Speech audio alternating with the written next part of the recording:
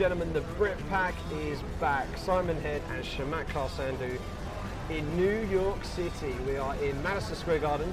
We're at a place called Penzies, and you scoped it out earlier, Sandhu. Yep. It's a little bar / restaurant, and we're just settling into life here in New York. It's pretty cool so far. It's amazing to be here, honestly, it really is. There's such a buzz about the city, not just obviously for the UFC being here, but what a time to be here during election season, or the election day as we're recording it. We will, by the time this podcast probably comes out later on today, we will know who the new president of the United States is. That's unbelievable.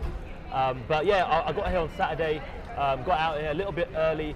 Fortunately, I've got friends and family in here in New York, and I was able to spend some time with them. But while they were at work yesterday, I had some free time to walk around Times Square, and the UFC have done a great job kind of getting some of the digital billboard signage in prime locations in Times Square. So I scoped those out, took some pictures, came here, done a bit of reconnaissance in Madison Square Garden, as I'm sure we'll be spending the majority of the week here, and found this nice little bar, Penzies, as you literally come into Madison Square Garden, just on the right-hand side, and I guess it'll be a full Irish takeover. I'm sure they'll be serving lots of Guinness in the next couple of days. Yeah, I did attempt to warn the Uber driver that picked me up yesterday. He seemed blissfully unaware of the carnage that's about to ensue. He said, yeah, no, New York's always busy like this. I'm like, no. There's going to be about 20,000 drunk Irish people descending on your city in about 48 hours' time, and everything you thought about New York is going to just go up a few notches. It's going to be green, white, and gold, and it's going to be absolutely crazy. The reason for that, of course, and the reason why we're here, is UFC 205. Conor McGregor bidding to, basically going to go for history, isn't he? He's trying to become the first UFC athlete to win 2 world championships and hold them basically simultaneously. It's going to be the first time that's ever happened, if he can get it done. He's fighting Eddie Alvarez, who is as tough as they come at 155 pounds. He destroyed Rafael dos Anjos to win the title. It's a tough assignment for him. So we're going to talk about that on this week's show. We're going to talk a little bit about New York. We're going to talk a little bit about Madison Square Garden. This is a big deal. Yeah. This is a big deal in combat sport terms, and it's a big deal for us as people who cover combat sport. We'll talk a little bit about that. Obviously, we'll have a little chat about the main event. This is a election town right now. We're talking about, are they going to vote for Hillary or are they going to vote for Donald Trump?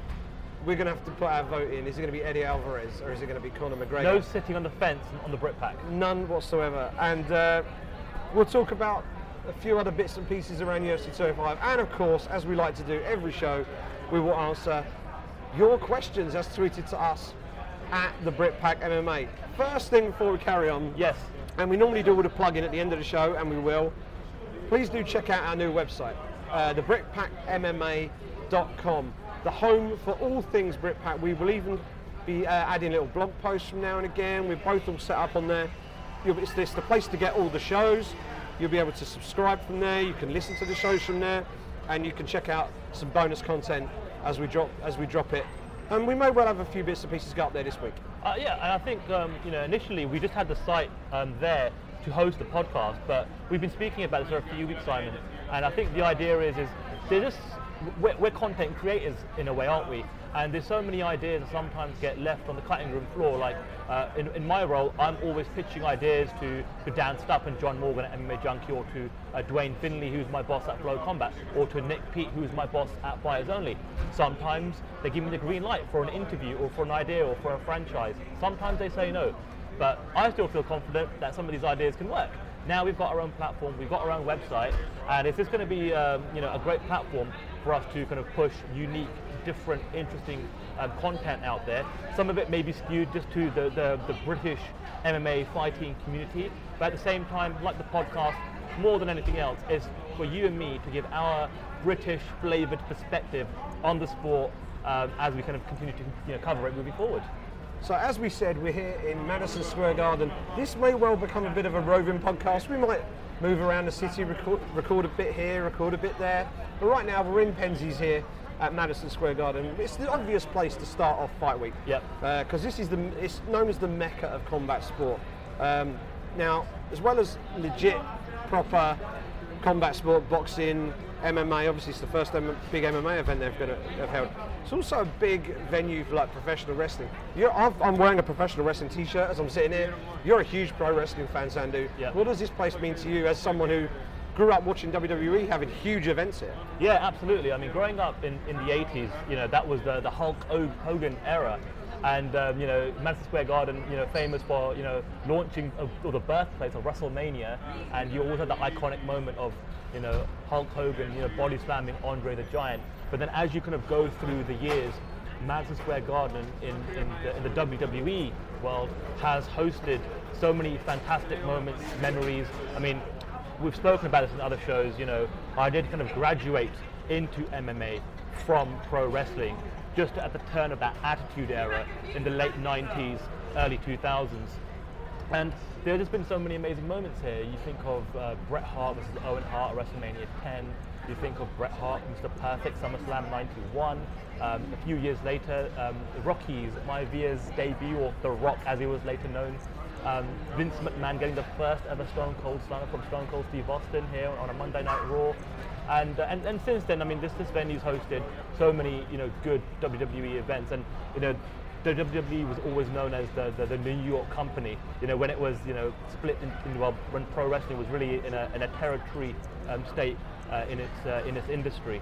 But growing up, I mean, MSG and the crowd and the pro wrestling crowd always used to give it a special atmosphere. You always used to look forward to a WWE event in Madison Square Garden because it was almost the most raucous, the most hostile, the most unforgiving crowd. And if you weren't at the top of your game, they'll let you know about it. And that's what New York crowd will give you. And that's what gets me so excited when I think about what kind of crowd we're going to get. Obviously, we're going to have international fans flying in, but will they switch on into New York City MSG mode, or will we see the local indigenous population here in New York come in and give it a different flavor? Yeah, it's going to be something special. Now, I'm more of boxing background than pro wrestling. I used to watch a bit of pro wrestling, but for me, this is just history right here. Muhammad Ali, Joe Frazier, Lennox Lewis against Tyson, even a few fights in the 80s. Here. I mean, this is combat sport history we're talking about right here, and for the UFC to be shut out effectively for all this time has really robbed us of some really historic moments.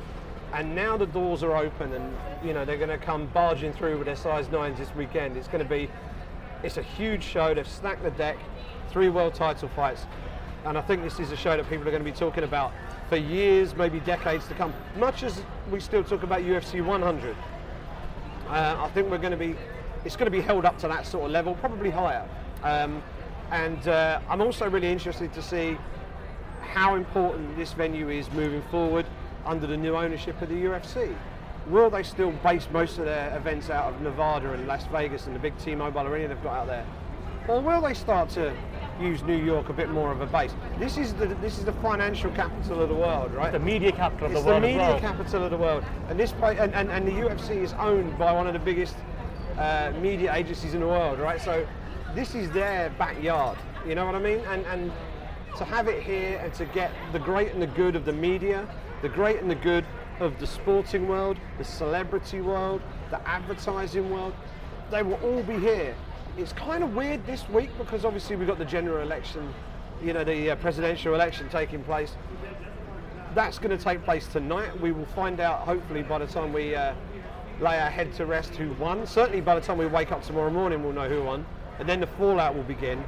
But as that fallout begins, fight week kicks off, and it's going to work perfectly. And all of a sudden, the buzz for a UFC fight week will kick in. Conor McGregor will come in all guns blazing, and they're going to, make no mistake with it, Eddie Alvarez, Conor McGregor, Frankie Edgar, Chris Weidman, they want to have their New York moment. And especially for the likes of Edgar and Rashad Evans and Weidman, this is their venue. This is where they have dreamt of fighting for their entire career. They're on the card, and it's going to be a really special night for them. It'll be interesting to see whether they are sort of almost inhibited by the occasion, whether it becomes too much for them, or whether they rise to the occasion and deliver an incredible performance. It's going to be very, very special. I'm personally ridiculously excited to be here. I try and keep things on the level and all the rest of it, and You know, it's an amazing thing to be able to do, coming and covering these fights. This one just feels more special than anything else, and I really cannot wait for the atmosphere in that arena on fight night. It's going to be something very special. You know, Si, you talk about this place having so much history, and you know, go back to those massive boxing heavyweight fights from back in the day. The UFC released almost their prime time or their preview show in the last 24 hours on their YouTube channel, and it's called Fighting for History. And it's, you know, on the one hand, yeah, it's historic because of what Conor McGregor's trying to do or attempting to do on Saturday night, becoming the first ever simultaneous multi-weight UFC champion. But really, the historical moment is the years that the UFC put into the politics of trying to get MMA legalized here in New York State. And for them to have done it, and they were able to kind of almost, you know, get some of the footage from the different you know, political proceedings that have taken place over the many years. So kudos to them to kind of show the storyline develop over the years to actually get the approval. And almost in a way, this is the final hurrah for the Fertitta family and the Zuffa era, having obviously, you know, got MMA legalized here in New York. And they always said from day one, you know, when they finally got into New York, the very first card will be bonkers. You know, they'll stack it, and they've kind of lived up to, you know, technically it's not really under their ownership anymore, but their fingerprints are all over this. Yeah, and I think when they can, well, we're writing the history of the sport every day, but when we look back at this event, I think this is the legacy of Lorenzo Fertitta in particular. If you think what that man has actually done for the sport in terms of getting it legalized in Nevada, was the big one. Having been on the Nevada Commission, he used to help sanction the Mike Tyson boxing fights back in the day, and then he was sort of poacher turned gamekeeper, or gamekeeper turned poacher rather, because he then ended up on the other side of the coin, lobbying for MMA to be legalized. And one by one, the doors came down, and this was the last one, and they got it done. And I suspect that, I assume he'll be here. I hope he'll be here, because this is his legacy right now. Absolutely. And hopefully he'll sit back with a fat ass whiskey, as Conor McGregor might like to say. Have you seen his beard on his Instagram lately? Yeah, he's gone full Father Christmas. He has gone full Father Christmas, and this is the best present he could possibly have given to Nice the segue. Oh yeah, I'm on form today. And yeah, it's going to be something really special. We're here at Madison Square Garden. There are so many different and cool places we can check out. What we'll do, we'll hit stop, we will dash off, find somewhere else, and we will carry this on right here on the Brit Pack. The Brit Pack is back again. We are now outside the Penzi, just outside Madison Square Garden. It is a beautiful autumnal day. We're sitting here in a pair of t-shirts, so the weather's not too shabby. Looking at the big wraparound advertising you were mentioning earlier, Sandu. Yes. It's currently a Facebook Live ad, but in a minute it will be a huge wraparound image of Tyron Woodley and Conor McGregor. And Joanna Jędrzejczyk. And Joanna Jędrzejczyk. And it looks spectacular. And then behind your shoulder, we've actually got the iconic kind of like circular shape that is Madison Square Garden. And there's a massive advertisement of Ronda Rousey with some sort of promotional gimmick for DraftKings.com. DraftKings, yeah. And yeah, and this is it's crazy because there's lots of production crew outside MSG and the Penzi right now. I just saw Michael Bisping's Instagram saying that he's just literally 10 minutes down the road, where the UFC Tonight crew are all setting up to film there. So yeah, it literally is a UFC takeover of this area of New York. Yeah, it certainly is, and as you can probably hear faintly in the background, there are sirens going off. There's people sort of strolling about doing their daily stuff here. They're probably in after New York us, City. side from all the jaywalking we've done. It's a minor miracle I've not been arrested, because not only have I been caught jaywalking twice, I've done it in front of police cars on both occasions. And coming from London, you just cross the road when you can, don't you? Over here, you have to be a little bit more careful. And I've avoided being hit by a car. That's good. And I've avoided being arrested. Also good. But people don't want to hear about my petty crime on the streets of New York. Let's talk about UFC 205. That's why we're here. Eddie Alvarez. He's from Philadelphia, which is not too far from here at all. Yeah, East Coast. And is he being discounted in this fight? Everything seems to be about Conor.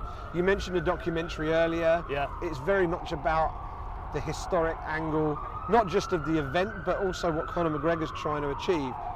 But Eddie Alvarez is no mug, and he's been fighting some of the best fighters on the planet for years. And he's finally got that UFC belt, having joined the UFC. He's taken the hard road to get the title shot. First shot he had, he won the belt. And this is his first title defense. Now, I've been shot down on social media for suggesting this, but I don't think he's in the least bit fazed by Conor McGregor. You know what, Simon? I've had the exact same social media reaction to having the exact same opinion. I thought the way he handled himself during last week's media conference call was of a man who is exuding confidence, doesn't seem to be fazed at the least by the McGregor show, and maybe he didn't exactly have the arsenal of zingers to hit back at McGregor in any verbal exchange, but from what I could gather from just the tone of his voice and things of that nature, he seems to be super confident coming into this fight.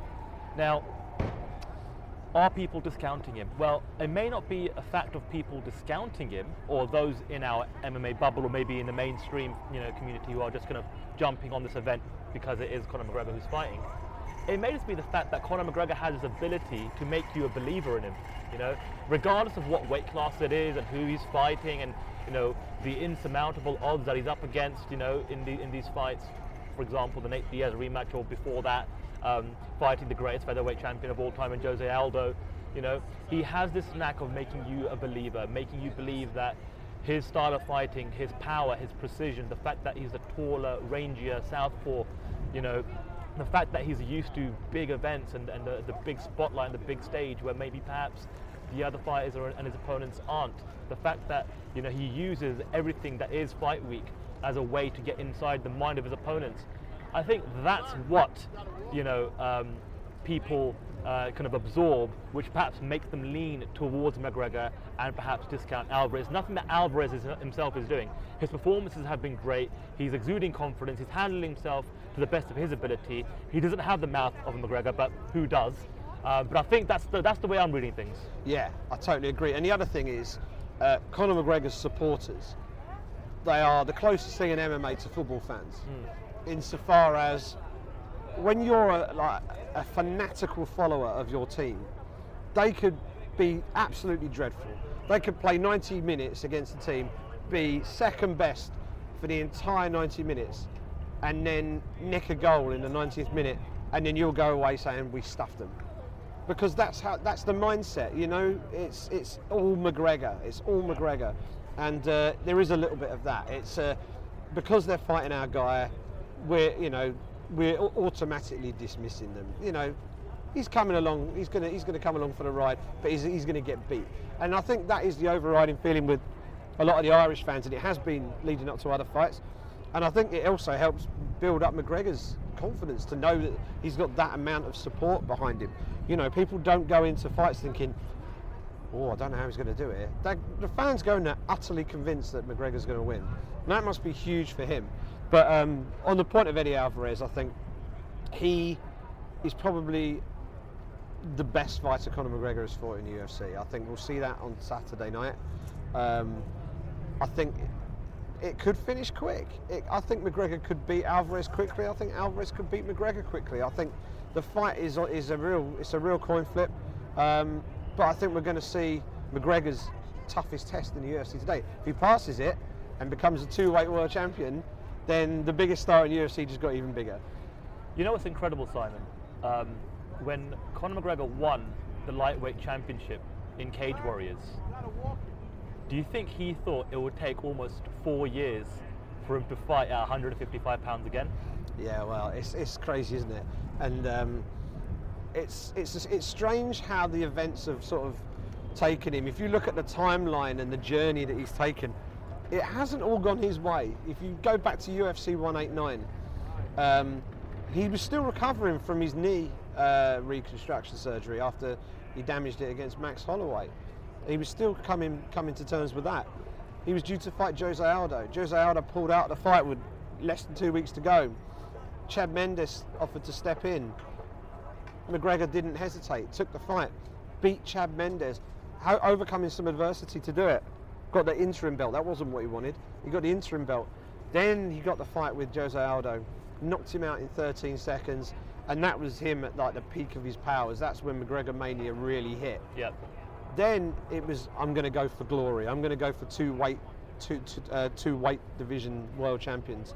And he went after Rafael dos Anjos, and that was all set to happen. Then dos Anjos injured his foot. That fight didn't happen. He then fought Nate Diaz and lost.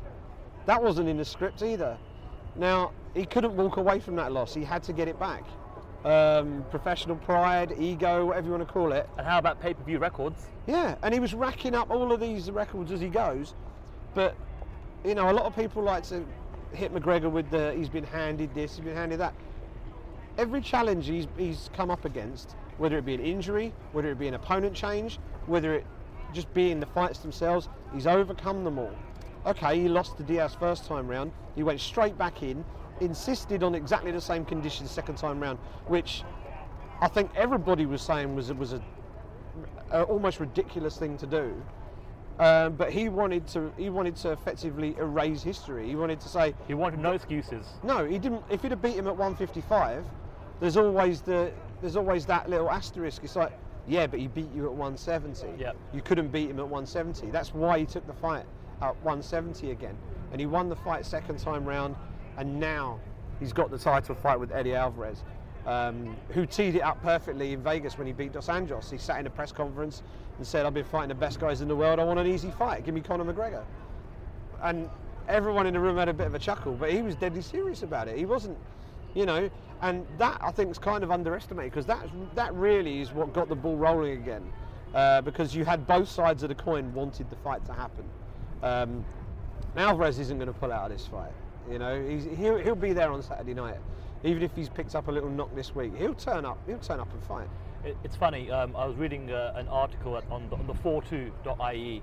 They had an interview with the SBG head coach and Conor McGregor's head coach, John Kavanagh, who said, in his opinion, 145 pounds is just too cold. 170 pounds is too hot. 155 pounds is just right. He used the old Goldilocks and the Three Bears, kids' bedtime story to describe his feelings on Conor McGregor fighting at lightweight, and it was quite revealing actually, because he said, look, you know, when the UFC want to sign McGregor, Sean Shelby, who's in charge of the weight class, wanted someone, you know, with some marquee value, somebody who could build up in 145 pounds. Now, had perhaps 155 been the debut of Conor McGregor, then perhaps, you know, it would have been a whole different story. But we saw him time and time again, you know, make that cut, and it got harder and harder up until last December, when he looked like an absolute skeleton. Yeah. And Kavanagh said on many occasions he just doesn't see him fighting, at featherweight ever again. But having said that, he has slightly changed his tune this week, where I've heard him say, well, you know, Conor McGregor hasn't said an absolute thing about giving up any belts, you know, should he win on Saturday night. So there's just so many interesting, you know, subplots as well with Tony Ferguson. Massive win this past weekend in Mexico City. He's now gone into the #1 position in the official UFC rankings. We've got Michael Johnson versus Khabib Nurmagomedov. We spoke about this in last week's show, Simon. That's a stellar fight. Khabib Nurmagomedov has never been beaten and was used as a pawn in the whole kind of negotiation to get to that Alvarez-McGregor fight in the first place. And then we've got the shadow of Nate Diaz, the trilogy fight that everybody expects to take place at 155 pounds. So, and then we've got the unknown, this big kind of announcement that McGregor is supposedly going to make after this fight. It just makes the whole build-up to Saturday night so interesting and fascinating. It does. And on the topic of the 145 belt and the fact that McGregor hasn't said that he's going to let it go, for me there's a very, very simple reason for that. Because he might lose on Saturday. And if he loses on Saturday, he's still a world champion, because he'll have the featherweight belt. So you can't commit to dropping the title, then lose the lightweight title fight, and then you kind of have to backtrack again and say, well, actually, maybe I'll defend it. because that makes you look daft. So keep your powder dry, your cards close to your chest, whatever daft analogy you want to use, but just don't go too far ahead of yourself. Deal with the Alvarez fight. If you become the lightweight world champion, it's mission accomplished. Yep. Then you can drop the 145 belt. But if you lose to Alvarez, the natural thing to do is then go after Aldo again. Beat Aldo again, then go back up for 155 again. But the truth of the matter is, it's kind of interesting. The belts clearly mean something to McGregor. He doesn't want to let them go. Granted, they're a bargaining chip as well. But he wants that moment, Si. He wants that moment. He wants to hold the two belts, doesn't he? He wants to throw up the deuces. Yes. He wants the two belts in his hands. He wants both belts over his shoulder. He wants that iconic imagery of him doing that in Madison Square Garden, in UFC's debut, in this arena, in this city. And he wants that. He just wants that moment for 5 minutes before, whether the UFC force him or he, eventually voluntarily drops one belt. He just wants that moment. He wants that spotlight. Wants that moment before he can move on to other scenarios. Right. Let's put our cards on the table at this point. Right. There are a few things that will probably be either decided or will certainly be further down the road of understanding what's going to happen. So first off, let's talk about the fight. That's the most important thing here. Yep. Is Conor McGregor going to do this? Is he going to beat Eddie Alvarez? Or is Eddie Alvarez just going to be a little bit too seasoned for him and a little bit too good everywhere? I think McGregor's going to do it. Yeah. And my thinking behind it, there's not too much rocket science behind it. I think we're just going to see a proven, trusted formula that we've seen him deploy in previous fights, and that is to outbox his opponent. It's to use his killer left hand to be precise. He's got dynamite in his hands. He's able to withstand some of the punches from a shorter, stockier fighter due to his height and reach advantage.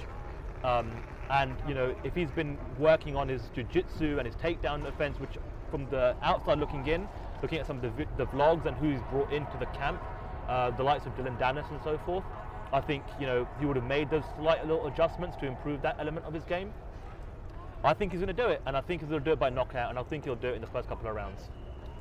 I've gone back and forth on this because I've got a huge amount of respect for Eddie Alvarez, and I think Alvarez can beat Conor McGregor. I really do. I don't think he will on Saturday, though. I think we might see something very similar to the Chad Mendes fight. I don't think there'll be the issue of the gas tank running dry for Alvarez that we saw with Mendes, but I do think we're going to see a fight where McGregor's going to have to fight through some adversity in the early rounds. But I do see him maybe getting into the third, fourth round. I think that's when he'll start to take over. Alvarez gets hit. If Alvarez was a really elusive fighter who didn't get hit, or was shown to have like an iron chin and no one had ever wobbled him, maybe I'd go with him. Alvarez is, to use an old phrase, he's a shit or bust kind of fighter. He will walk straight at you and throw bombs. When he fought Dos Anjos in Vegas, Dos Anjos hit him with some big shots. You look at his previous fights, he gets hit a lot. Yep. You can't be that kind of fighter against someone like Conor McGregor, because if you allow someone like Conor McGregor to hit you as consistently and as cleanly as he's been allowing other fighters to hit him, Conor McGregor will knock him out, and I think that is eventually what will happen. I think, as I say, I think Alvarez might win the first round. I think Alvarez will go to his wrestling early. Yep. And I think once we get into the middle rounds, I think McGregor will start to take over, and I fancy him to win it by TKO stoppage. If I was going to pick a round, I'd say late third, maybe early in the fourth. So that's the predictions for the fight out of the way. Yep. If McGregor, as we're both predicting, comes out of this as the UFC lightweight champion, who should he fight next?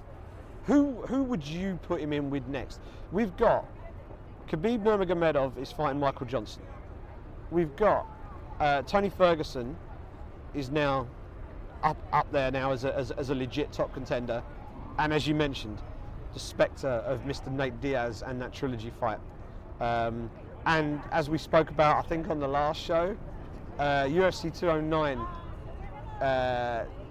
could work out quite nicely timing-wise, because we're on 205 this weekend.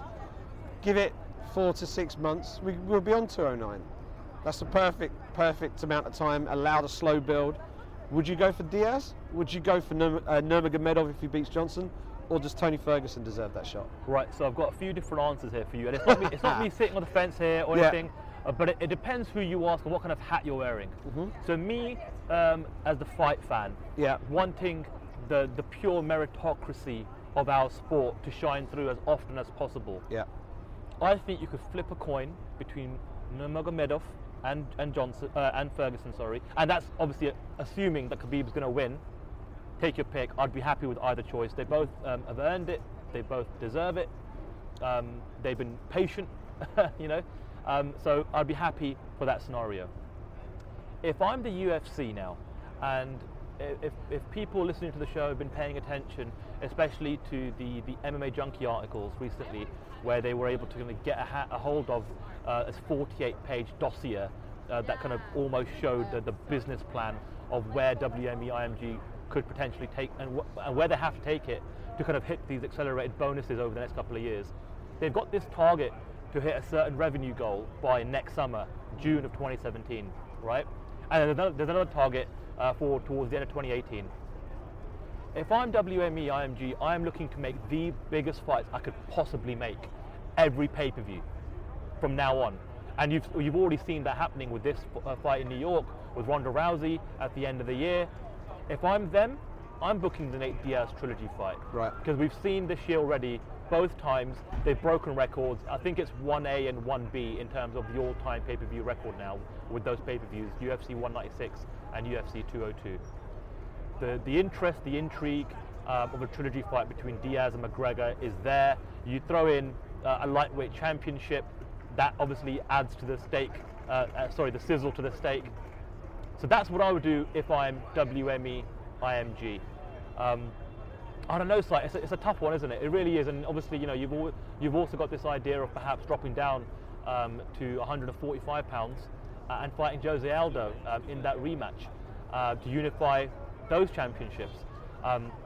So me personally, meritocracy of the sport, I would love to see McGregor fight either Khabib, Ferguson, or perhaps Aldo at 145. If I'm WME IMG, I'm pushing straight for that Nate Diaz trilogy fight. Yeah, I think the most likely thing to happen is the Diaz fight.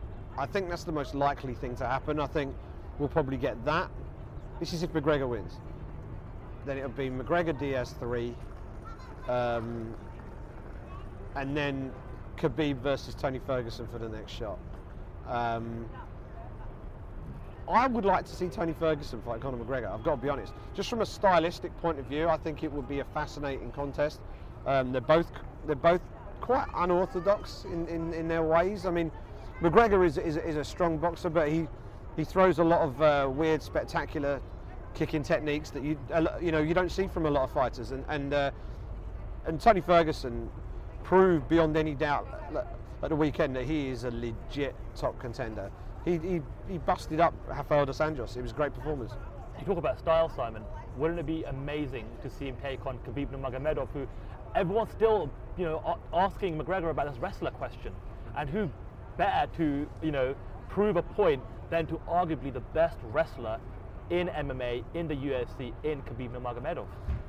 Yeah, I don't know whether it would be.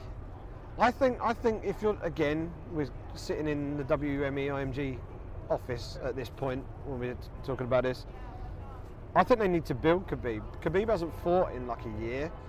I think, granted, he's undefeated, he's at 22-0 or something, and this almost sounds ridiculous. He's 22-0, but all the momentum from that has kind of evaporated from him being on the sidelines for as long as he has.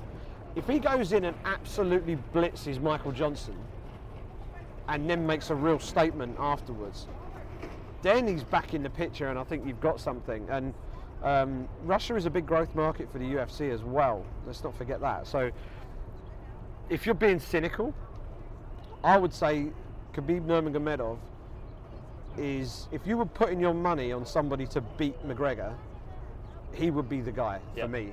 If they said, right, you can choose anyone in the UFC lightweight division to get the belt off McGregor, who would you pick? I'll pick Khabib.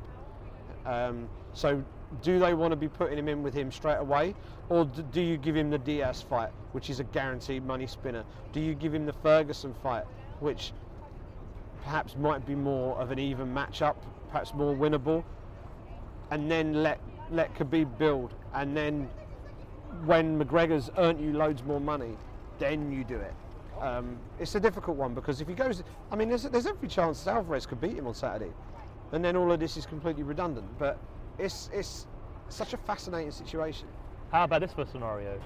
If Khabib wins and if McGregor wins, and you're WME IMG, again, I'm wearing that hat right now.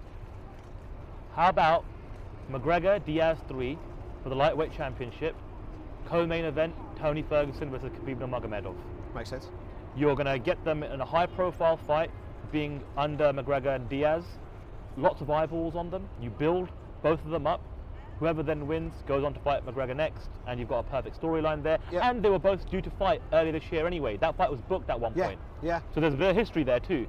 And then you've got the undisputed, legitimate #1 contender, because those are the two that are right at the top of the pile there. And if God forbid someone fell out of the main event, they're both in place, they've had a fight camp, they can step up. Absolutely. Makes total sense. That pretty much puts a lid on the UFC lightweight title fight, which was the main event. Let's look at the co-main, which for me is we talk about clash of styles. This really is a clash of styles, and it's kind of going under the radar, this fight. There's not. Tyron Woodley's an interesting character. I think he's a fascinating character. He comes across really well. He hasn't got the fan support though, has he? That press conference, they booed him, which he found quite amusing. He's like, am I getting booed? Yes, You're getting booed. And you got Stephen Wonderboy Thompson, who is what Sage Northcutt would be like if he grew up. He's super polite. Yep. Everything's fantastic. He's a very sunny disposition about him, and he's like the Karate Kid all grown up, right? And the fans seem to be siding with him, and I think this is going to be a fascinating clash of styles. You've got the power of Woodley, and you've got like the dazzling technique of Wonderboy. How do you see that one going down? We'll do predictions for the 3 title fights. So give us a take on this one. This is the one that, funnily enough, I'm flip-flopping on the most out of the 3 title fights. Because as you say, in the first couple of minutes of the fight, it could just be an explosion of power with a Woodley overhand right or something like that. And it could potentially be lights out for Wonderboy Thompson. At the same time, he's got such great technique, such great footwork, and such great head movement. And he's so unorthodox that it's kind of almost really hard to hit him. And, other power punchers like Johnny Hendricks fail to hit him, It's so tough, Si. I mean, if you're going to put a gun to my head, I might just lean slightly, I'm talking 51%, 49%, to Tyron Woodley. There's something about him. There's an aura about him, a certain sense of self-belief that this is his time, that this is his moment to be, up there with the legends and be great, and to go on to be a long-running champion in the 170-pound weight class. So I'm just slightly leaning towards Woodley, but I wouldn't put money on it. No, I'm leaning towards Wonderboy. Right. And the big question about Wonderboy is, how good is his chin? We don't know. We don't really know. I've never seen him. If he gets cracked by Woodley is an absolute tank of a man. He's not the tallest for 170 pounds. He's all fast twitch, explosive power. Wonderboy's a lot leaner, a lot longer. I suspect he'll have a good reach advantage in the fight, even more so when you consider he likes to lead with his kicks a lot. I think he can control the range of the fight. And I think if he can keep Woodley on the outside and pick him apart coming in, I think Woodley could find himself in trouble. Woodley has been knocked out before. So, as you say, it's a tough one. I think it's a close one. I'm going to go with the superior technique here. I think for Woodley to win the fight, he's got to close the distance. And to do that, he's got to walk through some fireworks to do it. Right. And we've seen Woodley get hurt before. And even though Wonderboy doesn't look like a powerful guy, he's not got that look. we've seen what he's done to people. Johnny Hendricks is a durable guy. He finished him easily. That was a real statement for me, and that really sort of flicked the switch in my head, as if say, okay, this isn't just a flashy striker. This is a guy who could win a world title, and I'm going to go with him.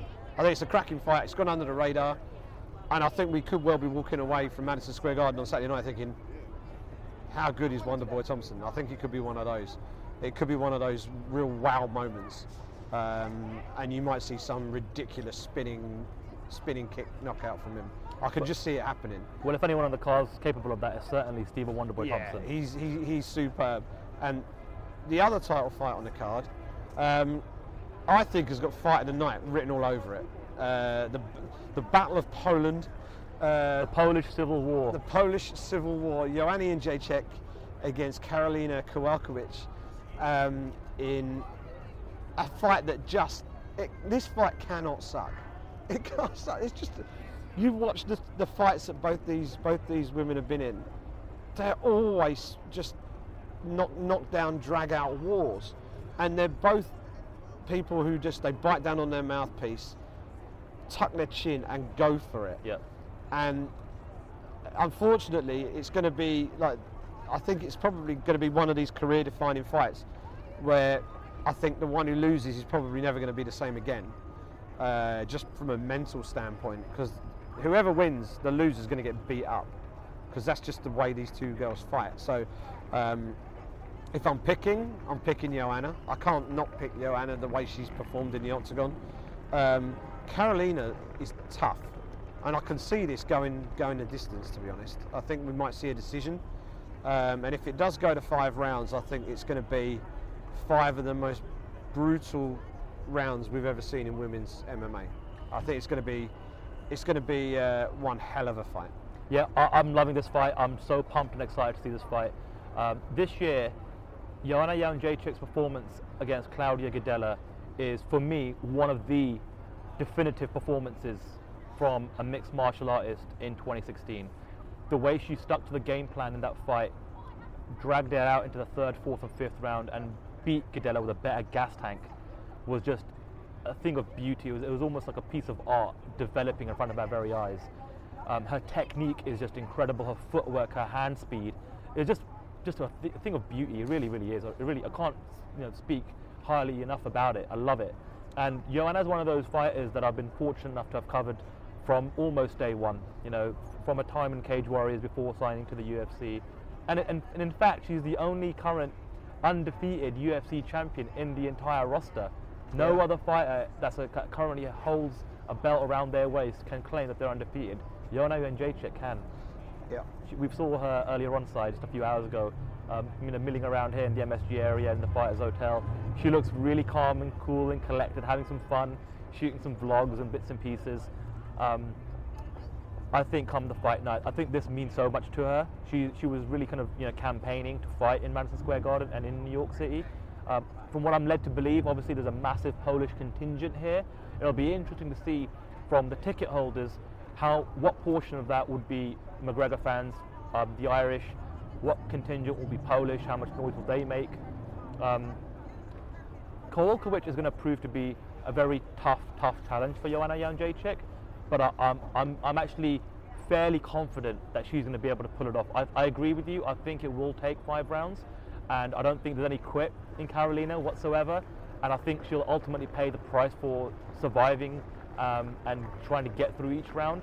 But I think by the end of the 25 minutes, Joanna Jędrzejczyk is going to light her up and eventually get the points to get her hands raised. Yeah, and your point about being the only undefeated world champion, just to build on that, people love to talk about the pound for pound rankings, and obviously if Conor McGregor wins, then he's got to be right up there. If you're a 2-weight world champion, you're one of the best pound for pound fighters in the world. For me, Joanna Jędrzejczyk's right up there. I don't see another champion in the UFC who fights with the ferocity, the energy, and just the sheer force of will that Joanna Jędrzejczyk does. Could you, everyone has their own style and all the rest of it. For me, Joanna, I'd put a top 3 pound for pound. Yep. maybe even in the top 2. Well, is she better than John Jones? No. Is she better than Demetrius Johnson? Perhaps not. No, I'd say Demetrius Johnson was number 1. Yeah. I'd say John Jones is number 2, and I'd say Ioane Jędrzejczyk is number 3. Fair shout. Anybody out there listening to this who's thinking, Simon, what are you talking about? Or you're thinking, do you know what, you're right. Let us know. Tweet us at the Britpack MMA and tell us where you think Ioane Jędrzejczyk sits in the pound-for-pound rankings leading into this weekend, and where a win for Conor McGregor might leave him if he becomes a 2-weight world champion. Will he be the number 1 on that pound-for-pound list? That's the 3 fights. We've predicted them all. So we've both put McGregor in the main event. Yep. We're either side of the coin in the co-main event, and we're united again for the 3rd title fight on the card. Ioane Jędrzejczyk getting the win. It's such a deep card. There's so many good fights on this card. I'm looking forward to Chris Weidman against Yoel Romero. I'm looking forward to seeing how Rashad Evans looks after some time off, coming back at 185. There's so many good fights on this card. Frankie Edgar. It's going to be something spectacular. You asked for some questions, Sandu. Yes. And I understand we've got a few questions. And I'm guessing most of them are about this week and this event, right? Well, I mean, I sent the tweet out. This is a UFC 205 special. It's one of the biggest events in the history of the sport, in the history of the UFC. There's nothing else we could talk about this week in the space of an hour or two. And you just made a point there of kind of highlighting some of the other fights outside of the title fights, and that's actually a great segue into the very first question that comes in from Stuart Tuckwell, and he says, away from the title fights, which fighters, or perhaps fighter, has the most to gain from a win at UFC 205? The most gain from a win, I would say Chris Weidman. I think if Chris Weidman beats Yoel Romero, I think he gets the next shot at Michael Bisping. I think that is the natural thing, the natural route. I think Luke Rockhold, obviously, he's looking to bounce back. He was due to fight, obviously got injured. So Jacare's kind of left floating in the ether again, which is unfortunate for him. I think the coast is clear now. If Chris Weidman gets the job done against Yoel Romero, and particularly if he can finish Yoel Romero inside 3 rounds, then I think it's a nailed-on matchup with Michael Bisping next. They've got this simmering rivalry going on, sniping at each other on social media, having a little dig at each other at every opportunity. And I think all the while Rockhold was in the picture, Weidman was always going to be a little bit below because of what Rockhold did to him. But now Rockhold's kind of out of the picture, he's injured. I think the coast is clear now. I think it's the natural fight to make. So I think Weidman is the number 1 guy. I think you could argue Khabib could position himself, but I think Weidman's the guy. He's also got the most to lose as well. If he loses badly, then he's falling down into the middle of the pack again, and it's going to be a tricky one for him. It's a real knife-edge fight for Chris Weidman on home soil this weekend. Yeah, I'm totally on board with that assessment of things, Simon. Chris Weidman, being the New York boy, having helped the UFC, push for legislation here in New York State to get MMA legalized, he actually had to have an 11th hour conversation with Lorenzo Fertitta to actually get the deal done to fight on this card. And it's unfortunate, which is another subplot for this card, that so many of his teammates in the Longo camp, Sarah Longo camp, like Aljamain Sterling and Ali Quinta, it's unfortunate that they're not going to be fighting on the very first card, which would have been a nice little moment for them. But he's the golden boy for New York at the moment, and if he wins, with the Rockhold injury, I think, like you said, the coast is clear for Weidman, and also Bisping has said, on numerous occasions that he wants that fight. He's also then said if Romero wins, he won't fight Romero due to his past, anti-doping indiscretion. Yeah. So yeah, Weidman, yep, and again, like we said before, Khabib Nurmagomedov. Depending on how the rest of the lightweight picture, unveils itself over the next week or so, he's also well within a shout should he win in a dominant fashion. Yeah. Right. So the next question comes from Sunny Danjal, and he says, "Is this the peak of UFC events, or is this the start of a new big event era? I think this is the start of a new big event era, and I'll tell you for why. The way that the UFC have run their business up to this point has got them to where we are today. Now, for WME IMG to come in and fork out over $4 billion to buy the UFC, they're not going to get that money back just carrying things on. They need to up things and do things differently. And I think WME IMG as a company, they deal in stars. That's what they do. And I think all of the power and the might of their promotional expertise is really going to need to be thrown behind like the real high achievers in the UFC, your Conor McGregors, your Annie, your Jaceks, people like this, and really elevate them up where they're in a similar conversation with your LeBrons and people like this, and they become more of a household name in America. And then the way to do that is to put on, quotes, super fights. Now that doesn't mean non-title fights where they're jumping weight divisions, just make bigger occasions of the fights. That might mean they scale things back a little bit with some of the smaller shows to allow longer run-ups to the big shows. The benefit of this show, or one of the benefits of this show, is we've had a nice long run-up. Yeah. Granted, we had the tough Latin America finale at the weekend as a little appetizer, but basically we've had a 3-week run-up for this. And what it does, it allows you to tell the story, it allows you to get things out there, and it allows people to get invested in the people who are fighting. So that when the fights actually happen and you start asking people to fork out for pay-per-view, they've read about it in the news, they've seen it on the TV, they've seen it on the internet. And they're thirsty because they haven't watched it in a while. Right, so sometimes less is more. And it also allows you to stack the deck a little bit more because you're not stretching your roster so far across so many events.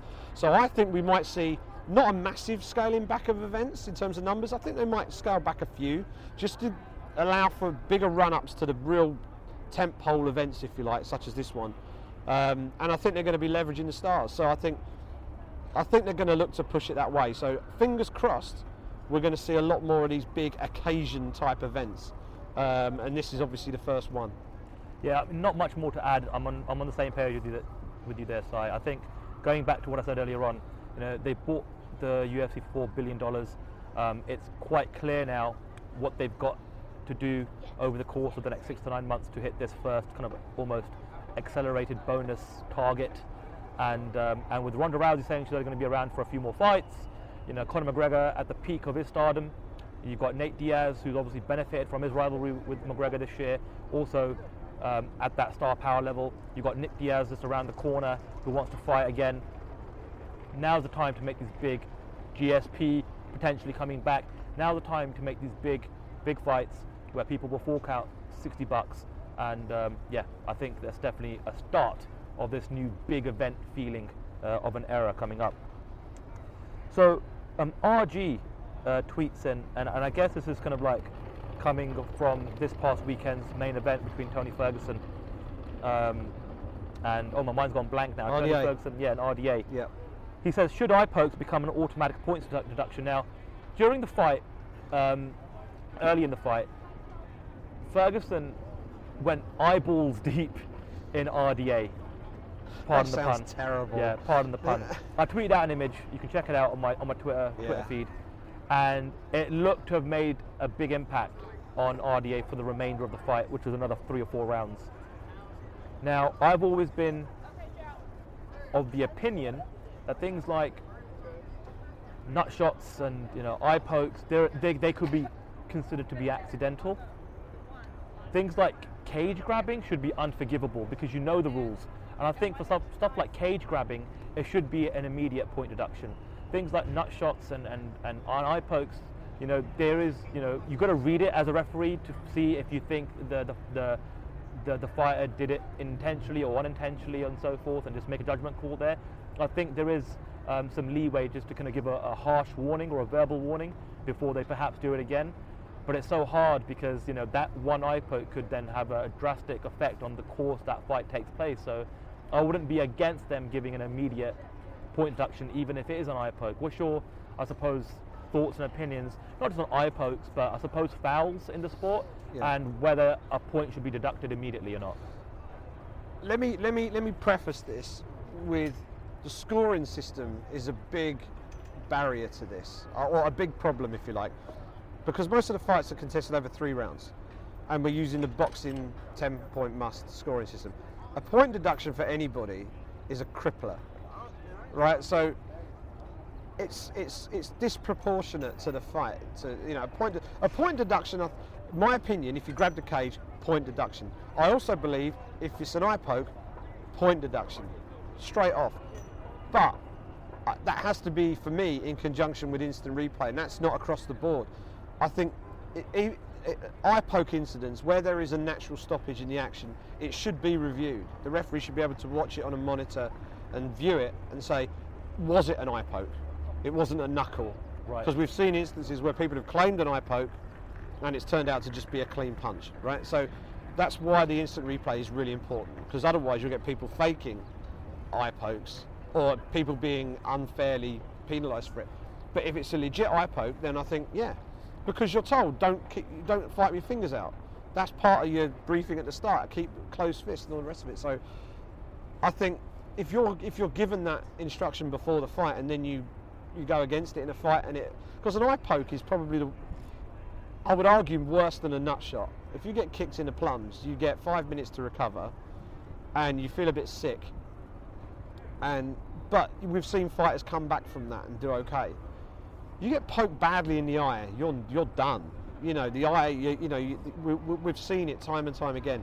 It really does inhibit you as a fighter. So I would take a point. I think that the scoring system is a problem. Maybe you can introduce some sort of card system. Pride style. Yeah, you have a yellow card for the first foul, point off for the second one.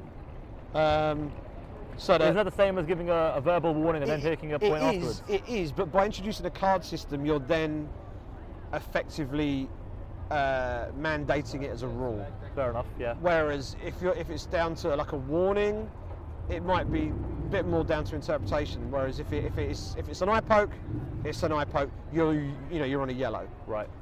If it looks deliberate, point off. If it's deliberate, you should be disqualified. Let's be honest. If you're deliberately poking people in the eye, you shouldn't be fighting. So you should be disqualified. But yeah, I think the scoring system makes it tricky. Yeah. Because if you lose a point for what is an incidental eye poke, then you're up against it, aren't you? So, but it needs to be a deterrent, I suppose. So I would say, yeah, take a point. Another question by RG. He says, now that Joanna Jędrzejczyk is at American Top Team, do you think she'll aim to grapple more and repeat a win over Karolina Kowalkiewicz by rear naked choke, which is how I believe she won the first time they fought? Now, I just can't see that happening. I just think, you don't just start to grapple and get some wrestling practice in with some of the best wrestling coaches in the world at American Top Team for 3 or 4 months and all of a sudden drastically change your game. She is an out-and-out striker and one of the best in the world at what she does.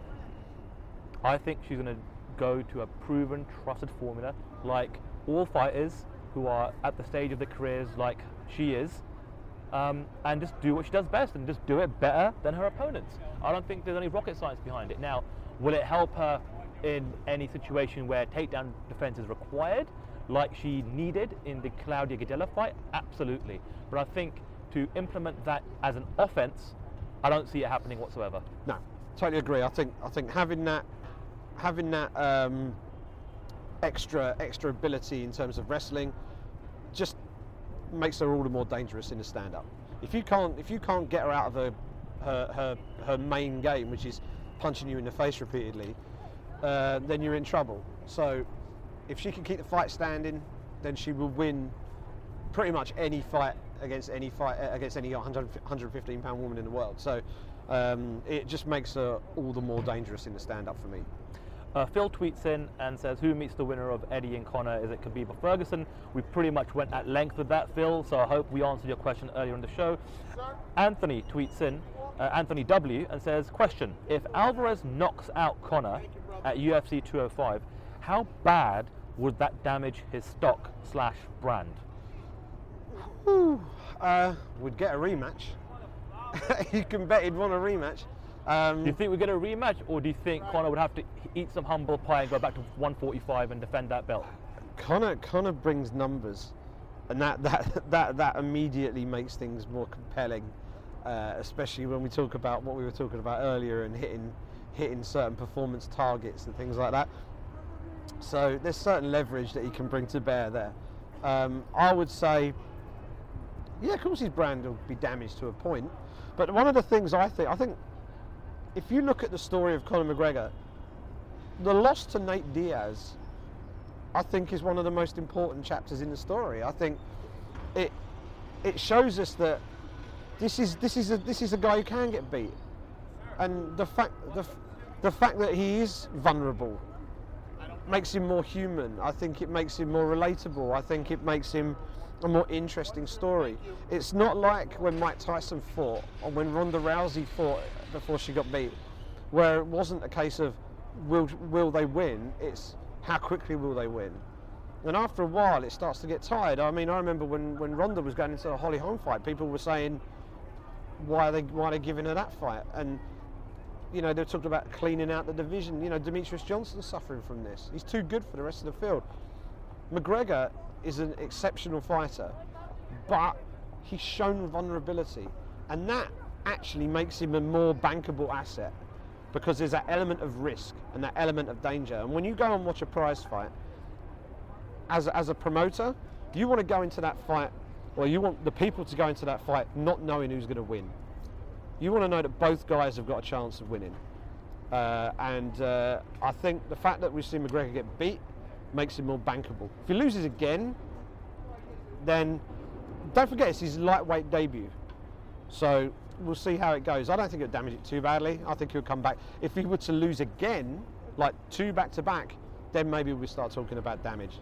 See, I'm not sure about this. I suppose it comes down to how he would lose, right?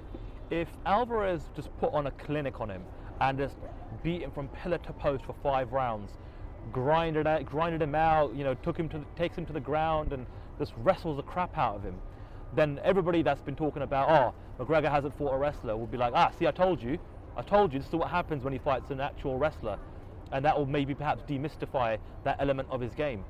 At the same time, if Alvarez was to clip Conor McGregor a la Jose Aldo style in 13 seconds and knock him out, that would be, you know, just a viral sensation immediately as well. So I suppose, I mean, if it's an all-out war and it's a split decision, then all that does is, I suppose, raise both stock of both guys up. Say, listen, these are 2 of the best fighters in the world, and it was a really close fight. It could have gone either way, and that would just legitimize both Alvarez and McGregor. So I think it would all come down to how McGregor would lose. And I think if it's one of those scenarios that I just said, if it's a complete whitewash over 25 minutes or an early knockout, that could potentially start to demystify McGregor as a fighter. But we'll have to just see how it all kind of shapes out, I suppose. It's going to be fascinating. And anyone who gets knocked out badly, that will do damage. Was the question if Eddie knocks him out? Is that what he said? It actually was. It wasn't anything to do with how I described the fight going out. It was if he knocks him out.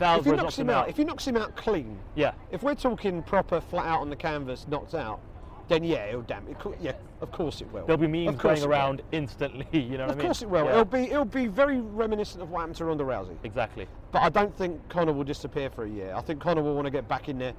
They'll have to give him 6 to 9 months to sort of get himself back together again. I'd imagine he'd handle it a lot better than Rousey did. Yeah, I do too. It's one of the things that doesn't get said enough about Conor McGregor was the way he reacted to his loss to Nate Diaz. He took it like a champion. He gave the credit that was due, and he came storming back and got his revenge. And you can bet if that happened to him this weekend, you would expect him to try and do the same again. Yep. Graham Hughes tweets in and says, how are the UFC going to sort out the next lightweight challenger? It seems a lot of genuine contenders. I suppose another way of phrasing the question is, what do you do if you're the UFC, Simon? How do you keep the likes of Tony Ferguson and Khabib Nurmagomedov and Nate Diaz and others happy, while you're kind of bending over backwards to Conor's demands for some of these big epic fights that are obviously going to bring in such big revenue for them? Well, I'm hoping that this weekend we'll hit the reset button on the featherweight division and the lightweight division. I'm hoping that it will, because what should happen, and it remains to be seen, but what should happen is by the end of this weekend we should have a clearly defined featherweight world champion, whether that be McGregor or Jose Aldo. and we should have a clearly defined lightweight champion, whether it be Eddie Alvarez or whether it be Conor McGregor. And at that point, I think you need to say to McGregor, right, this is your lane now. You're in 155. We'll have a chat, but basically we want you to stay at 155. Same with 145. You then put the belt on Aldo. That can then progress, and then you start to build that again. And I think that's what's needed. And we talked about meritocracy earlier on, and that's why I said I want to see Tony Ferguson get that fight. Because I think he's the most worthy next contender. And although Khabib Nurmagomedov has obviously been with the UFC for a while, Tony Ferguson's story comes from almost the grassroots of the UFC's model, which is he came through the Ultimate Fighter system. He was on a tough contract, and he's kind of worked his way up the system that the UFC had created within their promotion, within their brand, within their league. And he's been active. Yeah, and he's been active. I think that's the biggest thing against Khabib is he's not been active, and it's all right. He's injured, and you can't. Sometimes you can't help these things, but it's an unescapable fact that while he hasn't been fighting, Ferguson's been fighting and winning and looking good against good guys. So I think give Ferguson the shot, and then you go through the process of who's the next top contender, and then people are jostling for position. Let's make these rankings mean something again. Right. And that's a discussion for another day. We'll do that on a separate podcast. We'll talk about the rankings, but I think that's what needs to happen. Get everything back on the level again, and only do these division jumping super fights when it's absolutely necessary, and when perhaps there aren't a queue of contenders lining up. So that's the time to do them. Graham Hughes also tweeted in and said, who at UFC 205 gets fighter tonight? I think we're on the same page in agreement that it'll be JJ versus KK. That gets that one. Jack Glossop tweets in and says, should John Jones get an immediate title shot returning from suspension? Now, I'll preface that by saying, first of all, John Jones has been suspended by USADA for a year. Right? Now that's going to be retroactive to this past July. I think it's July 6th or July 7th, which means he'll be available to fight potentially next summer at the big July 4th card. Now, having said that, he's still yet to face the sword of Damocles, which is the Nevada State Athletic Commission. Dun, dun, dun. Now, although the sword of Damocles has been blunted slightly, because everybody's favourite commissioner, Pat Lumval, is now, I don't know if she has stepped down, but she's going to be stepping down, so she probably won't be there. Well, that remains to be seen. I know that this hearing, which should include Brock Lesnar, Nate Diaz, and John Jones, was supposed to be her last hurrah before she rides off into the sunset. But look, with her or without her, it's still a clown court. It's a kangaroo court. These guys have just done some despicable things over the years. The one that jumps out to mind straight away is handing Nick Diaz a 5-year suspension, which then obviously they overturned and turned into an 18-month suspension. But having said that, now, they are not bound to agree to what USADA says is the right suspension. That's USADA. They could easily give John Jones a 2-year suspension or a 3-year suspension. We just don't know what they're going to do, and that remains to be seen. Should he get an immediate title shot? No. I think you've given him way too many chances. He's let the UFC down. He's let the sport down more than anything else. He's let himself down with all of these situations over the past 3 or 4 years. I think he needs to get into a number one contenders fight, whether it's a rematch against Gustafsson. I mean, to be honest with you, we just don't know when he's going to return. So whenever he would return or should return or is going to return, we'll just have to see what the light heavyweight picture looks like then. Or who knows, if it's a 2-3 year suspension, maybe he'll come back as a heavyweight. He's getting to that point of his life where perhaps, he does want to pack on some muscle and get into the heavyweight division. He's talked about it for a long, long time. But to answer the question, should he get an immediate title shot upon his return, whenever that is, a flat no from me. You can't come back from an anti-doping suspension and walk into a title shot. You just can't. I think that sends totally the wrong message. Yeah, we know he's good. One of the best to ever do it. But you've also got to do things the right way. We're going to see Daniel Cormier and Anthony Rumble Johnson fight later this year. One of those is going to lose. So the natural thing would either be to put John Jones in with the loser of that fight or with someone like Alex Gustafsson. Either way, you've got 3 incredible fights. You've got a rematch with DC, you've got the fight with Rumble that should have happened but didn't, or you've got a rematch with Gustafsson. all three of those are big box office fights that could headline a UFC pay-per-view. So don't give him a title fight, but give him a big fight, yeah. And if he gets through them, then he's back in the title picture again. But yeah, he doesn't walk back into a title fight, no way. The final question from a loyal listener and fan of the BritPack, Daryl Chumbley. Daryl says, fantasy matchmaker. GSP says he could make 155. Conor versus GSP in 2017, make money or hold up divisions? Both. it would make money and it would hold up the divisions. I think if GSP comes in, I think there's an argument that he could fight for the welterweight belt on his return because he never lost it. But to walk into a lightweight title fight, I think might be stretching things a little bit because it'll be his divisional debut, and this is a division that, as we've said, almost on every show, is arguably the most talent-stacked division in the UFC. It's the Shark Tank has been for years. Yeah, you can't just do that. Like at welterweight, you can because your legacy is there and you never lost. It's like Dominic Cruz coming back and fighting for the belt he never lost, right? Although he had to beat Takeya Mizugaki first, right? So no would be the answer to that. Let him go in and fight someone else first, and then maybe fight McGregor. Or if McGregor gets beat by Alvarez, then you could do a super fight because there's no belt on the line. But yeah, it would make an absolute truckload of cash, so it'd probably happen. Well, I'll expand on the question a little bit. Whether it's GSP, whether it's Nick Diaz, Nate Diaz, whether it's Jose Aldo, whether it's Alvarez again, Conor McGregor's got options. He's always going to have options. Who doesn't want to fight him? You know, and he's got options at multiple weight classes now. You know what I mean? So I think McGregor will always be in a big money fight just because of his name value and what he brings to the table. And now, at this stage of his career, he's got a few dance partners that he's got some history with, but you could also position him with another heavyweight pay-per-view powerhouse like a GSP, and you can just bring two worlds together, two nations together in Canada and Ireland, and have that worthy of being held in MSG, you know. So I think the response here is, again, if you're WME-IMG, you are going to try and make the biggest fights possible, and yeah, why not? You know, why not? And if it holds up divisions, again, from a sporting perspective, from us journalists who want to see the sport and the UFC try and develop as much as they can through meritocracy, we understand that this is a business and there is entertainment value to seeing two marquee names and two marquee fighters fight once in a lifetime. And the window is so short on these fighters' careers that if they don't strike while the iron is hot, they may never get that chance. You know, we spoke about Mayweather-Pacquiao for years, and for me it was just 5-6 years too late. It's going to happen again soon, by the way.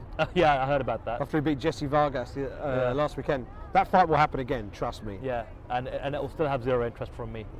But look, that wraps up all the questions, Si, and I really want to thank everyone for supporting the show over the last couple of months. We're now kind of, you know, I think we're really starting to make some strides. We're going to be soon launching the video element, or the video portion of the show, or format of the show. That's what I was looking for. We're going to have more additional content on the website. Just go to the BritPackMMA.com, bookmark it, add it to your favorites, share that with your friends, let them know about it, spread the word. We are two British journalists who are giving our perspective, our opinion on the sport globally. We hope you appreciate it. We're trying to improve and, you know, tweak the show, as well as the website now moving forwards. Really appreciate everyone's support. Really appreciate everyone chipping in with questions, because it really helps us create a really good opinion-based segment of the show every week. And yeah, keep hitting us up on Twitter at the BritPack MMA, at Simon Head, and myself at Sandu MMA. And on top of all the rest of it, it's just good fun to do. It's good fun to do. Sandu was pestering me to do this for about a year before I actually caved and said, yeah, okay, let's do this. But it's been great fun, and to be sitting here right now in the shadow of Madison Square, literally in the shadow of Madison Square Garden, recording a podcast before the biggest UFC event of all time. This is great stuff, and if we're able to bring a little bit of the flavour of that to you guys listening, then so much the better. Also, a heads up, now this is obviously going to be releasing during fight week, so hopefully this gives you the nice kind of appetizer and gets you ready for fight night on Saturday. I'm flying out super early on Sunday morning, so Simon Head will be responsible. Blimey, responsibility. Responsible for getting a special edition of the podcast recorded from the media room, and I'm sure that the likes of our good friends John Morgan, Abby Subban, and all the rest of them will be chipping in with a couple of minutes of their opinion and feedback and initial reaction to fight night. We know that you guys like those episodes and that format of the show, so look forward to that following UFC 205. If you're looking for some content, looking for some initial reaction, keep an eye out on the BritPackMMA.com. Keep an eye out on your podcast subscription app that you use, because there will be a special edition of the show dropping on Sunday following fight night. Absolutely, we did 202 and it went down really well. Got a lot of nice messages after UFC 202 and doing the press room stuff afterwards. So we will repeat the trick this weekend with any luck. Subscribe to the show if you don't already. That would be hugely appreciated. You can do that on iTunes, you can do that on Stitcher, and you can do that on Acast. Yeah. You can listen on SoundCloud, but the best place to go, basically to get all your links, to listen to the show from the web, and to subscribe is our new website, thebritpackmma.com. If you are on iTunes and you do subscribe, love it if you left us a review.